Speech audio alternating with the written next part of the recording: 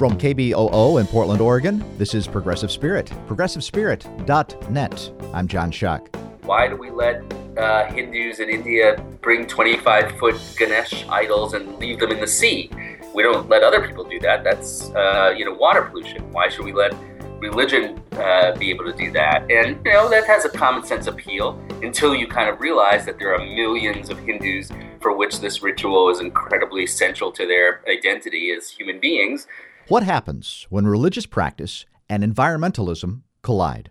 My guest is Jay Wexler, professor at the Boston University School of Law. We're going to discuss his book, When God Isn't Green, a worldwide journey to places where religious practice and environmentalism collide.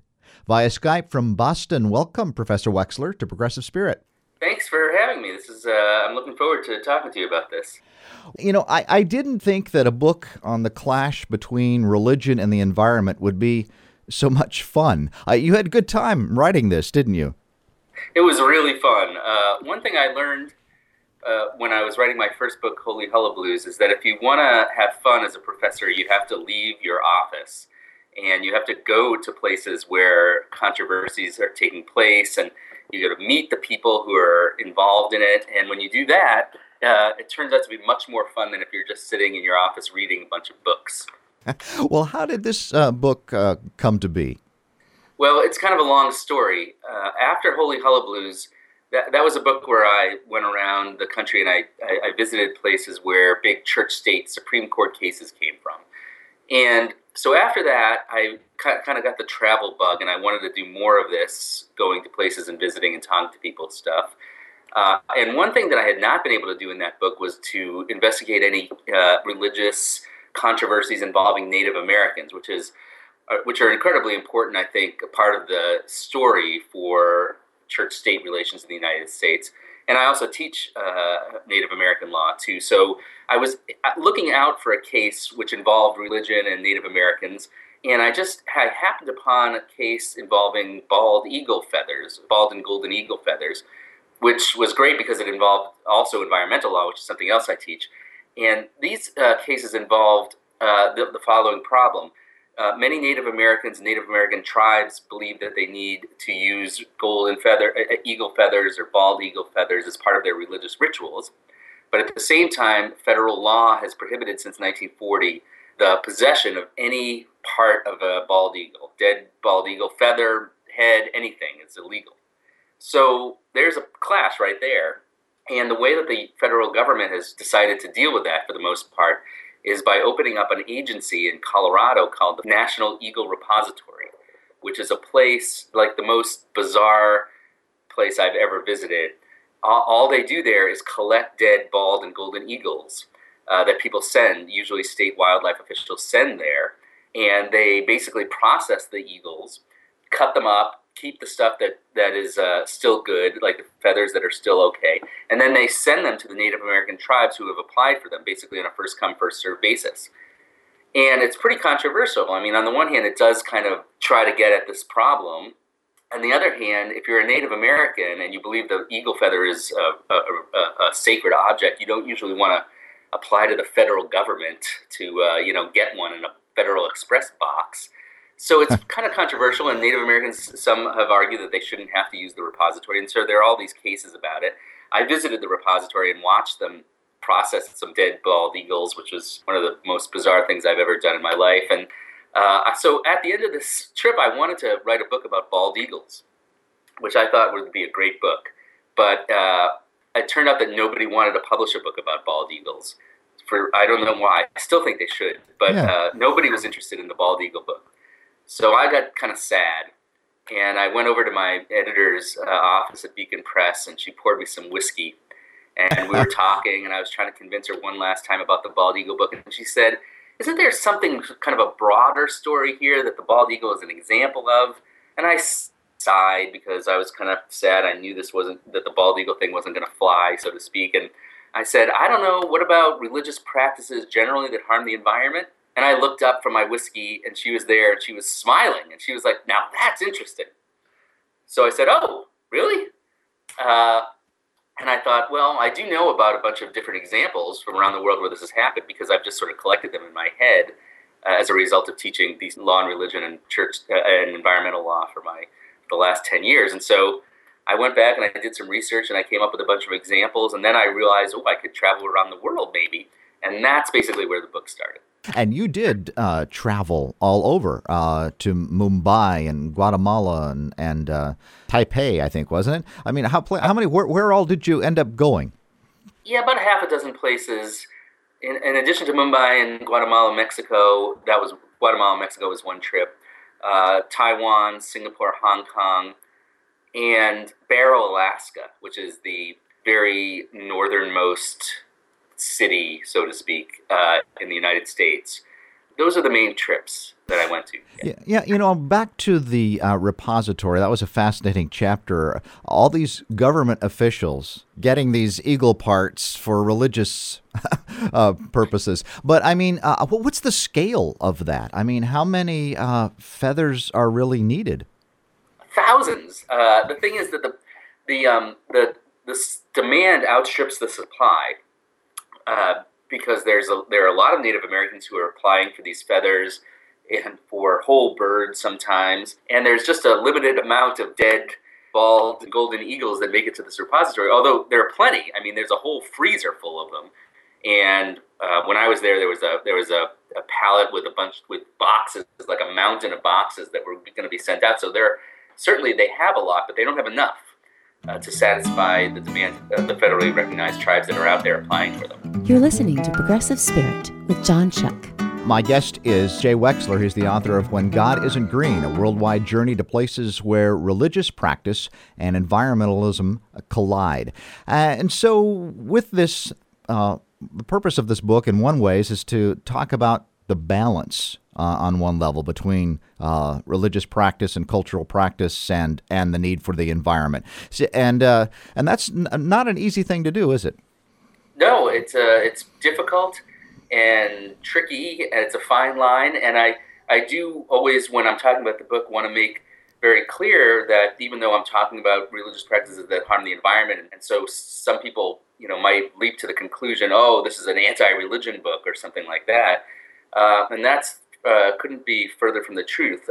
What I'm trying to do here is talk about these specific instances around the world where we have a clash of two really important values: religious freedom on the one hand and environmental protection on the other hand. I think they're both equally important. I'm personally happen to be an atheist. Anybody who's read any of my books would know that, but I'm also very dedicated to religious freedom and believe that religious freedom is an incredibly important part not only of U.S. society, but of societies around the world. And so I think it's really important that we protect it. On the other hand, of course, it's really important that we protect our environment and we don't harm species that are necessary for our ecological health and harm our air and water. Sometimes it turns out we have these clashes and we have to figure out what we're going to do about it. And as a society, sort of as a world society, I guess, our decisions about how to balance those two important interests are going to say a lot about how tolerant we are and how understanding and empathetic we are of people who are engaging in practices that might be strange to us or otherwise we don't understand. So it's difficult. It's a difficult balance to strike, and that's what I'm trying to get at in the book. Because some people might argue we're just giving religion too much of a pass here. We're treating religion with kid gloves. What would be wrong, they might say, with making religious institutions, like we do with all other institutions, kind of recognize when things are harmful to change the practice? I think that's absolutely right. And so if you talk to some environmentalists who don't have much sympathy for religion, they very well might say, well, why do we let Hindus in India bring 25-foot Ganesh idols and leave them in the sea? We don't let other people do that. That's water pollution. Why should we let religion be able to do that? And that has a common sense appeal until you kind of realize that there are millions of Hindus for which this ritual is incredibly central to their identity as human beings. And then you have to realize, oh, geez, that's kind of an important value too. And so how are we going to balance them together? And then, on the other hand, you have some religious people who think, well, what's the big deal with a ritual that causes a little bit of pollution when you compare that to manufacturing pollution? And so maybe religious groups, should be able to do whatever they want. So on both sides, you might have kind of more absolute positions. And what I'm trying to say is that neither of those absolute positions are exactly right, and we need to find some sort of compromise in the middle, or at least hopefully we will. All right. Hey, let's talk about palm branches. Hosanna, blessed is the one who comes in the name of the Lord. Palm Sunday is a big Sunday for Christian churches. Little children waving palm branches. What could possibly be wrong with that? Right. And whoever thinks about where those palm fronds come from, right? Uh-huh. Well, it turns out they come from a small number of Central American countries, southern Mexico, Chiapas, the state of Chiapas, and also western Guatemala and Belize. Just a few places that have large palm forests where these fronds come from. And it turns out that the demand for palm fronds in the United States and Europe has, over time, placed a great deal of stress on those forest ecosystems because, these are poor communities, and so the idea of getting as many palm fronds out of the forest as possible and selling them to people who want them in the United States is pretty attractive. And that's what basically had been going on for a long time, is that people would just go in and clear cut the palm frond forests, take as many palms as they could, sell as many as they could, and that would be the end of it. And these forests were becoming basically destroyed. It wasn't just, of course, the Palm Sunday market that was harming these forests. Palm fronds are used for other things, usually as part of floral arrangements. So some people in Guatemala and Mexico, some NGOs and the government and villagers themselves who live off these forests, at some point in the last decade or so, realized that the forests were being depleted and it was going to harm their lifestyle in the coming future. And so they kind of came together and started figuring out ways to sustainably harvest the palm fronds from the forest themselves. But that takes a lot of money, and that's going to cut into the profits. So one thing that happened in the United States was that there was a group of people who realized, and great thanks here goes out to a professor at the University of Minnesota named Dean Current, who spearheaded this whole effort, basically to find churches who would be willing to pay a premium for sustainably harvested palms, just like people are willing to pay a little bit more for sustainably harvested coffee or chocolate. And it turns out that a lot of churches are quite willing to pay extra money to have palms that are certified as coming from a sustainably harvested forest. And so these religious groups have gotten together and they pay a lot of money. And this money goes to the villages down in Guatemala and Mexico, and it helps them make up for the losses that they incur because they're not taking the entire forest every year, kind of thing. But it also gives them money for schools and for healthcare and for kind of insurance purposes. And I've went to some of these villages, and the people there are very grateful for the money that the churches are giving. Of course, some people wish the churches were giving more money, and we're buying more kind of products from these villages. But all in all, it seems to be a system that is working out very well, a kind of a combination of the people who live in the villages and the government and the environmental NGOs down in Central America and the churches in the United States kind of working together to come up with a sustainable alternative to the previous way that these palm fronds were harvested. Yeah, I know, with the eco palms. In fact, we got them for my congregation. I kind of wonder again about the scale of that. I mean, I often think I'm buying the eco palms, but that isn't very much. I mean, most of the churches are still, I think, doing the traditional palm fronds, right, where they're still destroying the forests. Well, I don't know the numbers. I haven't kept up with the numbers. I do know that between, say, 2005 and 2012, this program went from something like 5,000 palms to 1 million palms or something like that. So I think it is significant. You're right that it's by no means all fronds or even a substantial percentage of the fronds are harvested with this Eco Palms program. But I think it's getting bigger, and the more we talk about it and the more people raise consciousness about the need to sustainably harvest the palms, I think the more congregations in the United States will buy into it. And what Dean Current told me is there's very few congregations who are not going to pay $20 extra to save the forest in Central America. And I hope that he's right, and I tend to think he is right. It's just a matter of being conscious of the problem. it's bigger than just the environment because the whole palm frond thing also has a social justice and an economic justice aspect to it as well. I mean, sustainably harvesting palms in the forest is also economically beneficial for those who do it. Is that right? Absolutely. When I was down in Mexico, in Chiapas, and I spent a couple of days in this village, and it's a very poor village, but the villagers work really, really hard. They're trying to save these forests. The forests are absolutely necessary for their survival. Not just the palms, but there are lots of other things that come from those forests. And if the palms are harmed, the whole forest will be harmed, and they'll lose, their livelihood.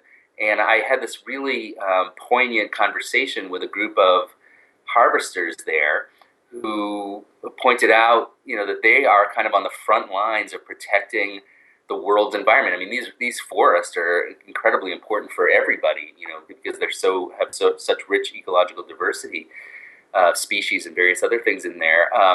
And he says, we really hope that we're, that people realize what we're doing and will help us, and because we're working really, really hard, kind of for the whole world. And he was right. And I hope that people realize that and are willing to give more money for these eco palms and other products that come from the forest to help this group of people who are kind of living on the edge, but are doing incredibly important work for all of us. So I agree, it's more than just the environment. Progressive Spirit, spirituality, social justice. ProgressiveSpirit.net. When God Isn't Green, a worldwide journey to places where religious practice and environmentalism collide. Jay Wexler is my guest on Progressive Spirit. Where do you draw the line, if there is one, between culture and religion? I mean, what do we call lighting fireworks on the 4th of July, or cutting down, however many it is, Christmas trees each year, or slaughtering turkeys for Thanksgiving? I mean, there are other cultural practices that we might not call necessarily religious that are also damaging as well in a larger sense, aren't they? Yeah, I mean, that's an extremely hard question. When I teach church-state law, that's how I start the class, is, what is religion? For legal purposes, it matters quite a bit. I guess I'm not so worried about finding the exact line between religion and culture and saying that religion is something we need to care about, but if there's something that's cultural but not quite religious, we don't need to care about it as much. You're right. There are some very deeply held beliefs that you might not call religious, but are nonetheless harm the environment. And do we treat those the same as religion or not? I don't know. Sometimes that's a hard question. Particularly when I was researching the book, this came up with respect to whaling when I went to Barrow, Alaska. And the Inupiat people up there have been whaling for thousands of years. And is it a religious practice or not? It's kind of a hard question because it certainly was religious at one point, and now there's certainly a lot of religion involved in the hunt. For example, the people believe that the whale gives itself to them, and they have to pray in order to get the whale to agree to give itself to the community. But at the same time, it's really not religious in the sense of they believe that taking the whale is a religious obligation, I think, or anything like that. But the point is, I thought that the whaling culture functions just like a religion does in other places, and so it's central to their understanding of themselves. It's central to the identity of the community, and so. I decided to talk about whaling and how we ought to balance whaling with, protecting whales, with protecting the freedom of the Inupiats to follow the practices that they've engaged in for hundreds of years, without worrying so much about whether this counts as religion or not, because it's essentially the same to me, I think. How effective has education been in making some of these religious practices more environmentally friendly? It depends on the context, but I think generally quite a lot. I'm thinking about the Ganesh festival in India. Yeah, talk about that for a second. That was where they take Ganesh is the elephant-headed deity in Hinduism, and the big celebration is to take the Ganesh head and immerse him in the water. Big statues. Right. So there's this. It's an unbelievable holiday. It's like a 10-day festival. is popular all over India, but really super popular in Mumbai. And so I spent a week there.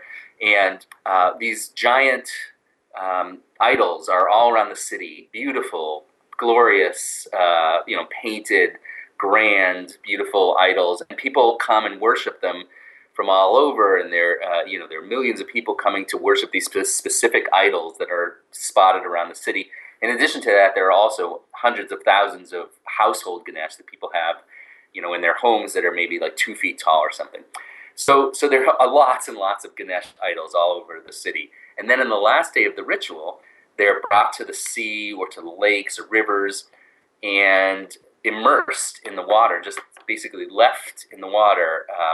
And it's an incredible scene. There are 1 million people on the beach in Mumbai, and there are these 25-foot beautiful Ganesh statues, and they're just driven into the sea. It's like if the Rose Bowl parade ended in the Pacific Ocean, but instead of stopping, it just kept on going.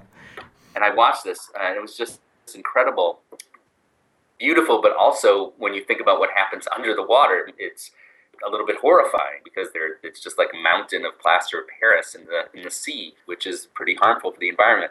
So there are ecological movements in India to try to influence how this ritual is carried out. Nobody thinks that it's going to stop because it's just so important and so central to the city and to the Hindus who celebrate Ganesh. But what some of these ecologically minded people are trying to push for are things like, let's make them smaller. Let's not paint them with lead paint. Let's take off the jewelry before we put it in the water, things like that. And some of those lessons have, in fact, I think, made the holiday a little less environmentally harmful. So even there, when you have an incredibly vital religious ritual that's not going to go away, you can make some inroads into making it less harmful. Yeah, you said it was a marathon, not a sprint. Right. I think that it's the kind of thing which is going to take a long time. And maybe over time, people will realize, maybe we should use clay instead of plaster of Paris, and that's much more environmentally friendly, though it's more expensive and heavier, so it's harder to carry around. But maybe over time, as people learn about the dangers of plaster of Paris and the benefits of clay, we might see more and more clay idols. And so 50 years from now, hopefully things will be we'll still have a vital religious ritual, but we'll also have less environmental degradation. And it's really important, it seems to me, that folks on the religious end really get a buy-in with this. You can change your theology, so to speak, to make it more environmentally friendly. I mean, people can recognize that it's actually, Ganesh would really like it if he was clay, or palm fronds would really be wonderful, if Jesus would love it if they were, sustainable. I mean, it takes the religious language to kind of help move that along, doesn't it? That's right. And, I'm in a tricky position writing the book from that perspective because what I don't want to do is I don't want to preach basically to Buddhists that they have to change their views, or to Hindus that they should change their views, because I'm an outsider, I'm an atheist, and I'm not shy about that. That kind of change is going to have to come from inside the community. It's not going to help to have an atheist lecturing Hindus about how they ought to carry out their religious rituals, which I think is something we see a lot of that I wanted to kind of avoid. So I just wanted to put out the problem. Make it more, to bring attention to it. And then hopefully religious groups will take it and work within their own community to make things more ecologically friendly. That's my hope. We just have about a minute left, but I do want to talk about the Buddhists. And, so we think of them as cool and hip and celebrating all living things. But you write about the mercy release practice that maybe has a good intent but a harmful effect. Yeah, this is an incredible practice I had never heard of before. It has its roots in the Buddhist teaching that if you see an animal in distress or captured, you should release it, and that will be good for the animal, and it will bring you karmic benefits as well, which is a beautiful teaching in my view.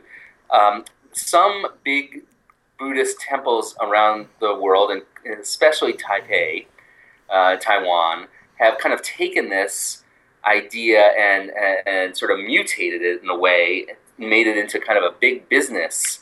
They pay trappers to bring in, say, 100,000 turtles, and those turtles are kept in bags for a long time, and many of them die. And then the idea is that the parishioners come to the temple, give the temple a lot of money to participate in this mass mercy release ritual, and they release the 100,000 turtles often into places, ecosystems where they don't belong, so they end up destroying the ecosystem and they die themselves.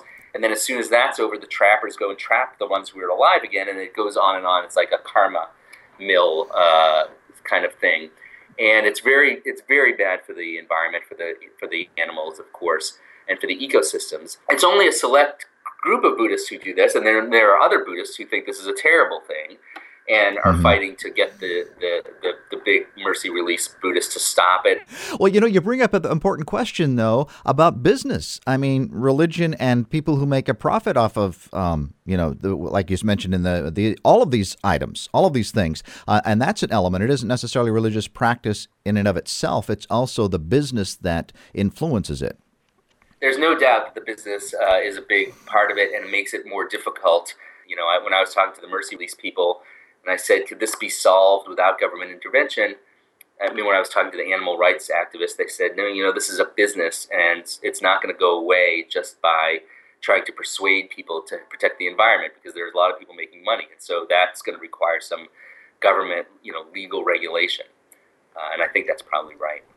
A very important book, When God Isn't Green, a worldwide journey to places where religious practice and environmentalism collide. Jay Wexler, the author and my guest on Progressive Spirit. Thank you for this book and for being with me today. Thank you so much for having me. You've been listening to Progressive Spirit, spirituality, social justice. For links to podcasts, go to progressivespirit.net, and you can download podcasts from your favorite podcast app. From KBOO Portland, I'm John Schuck. Be well.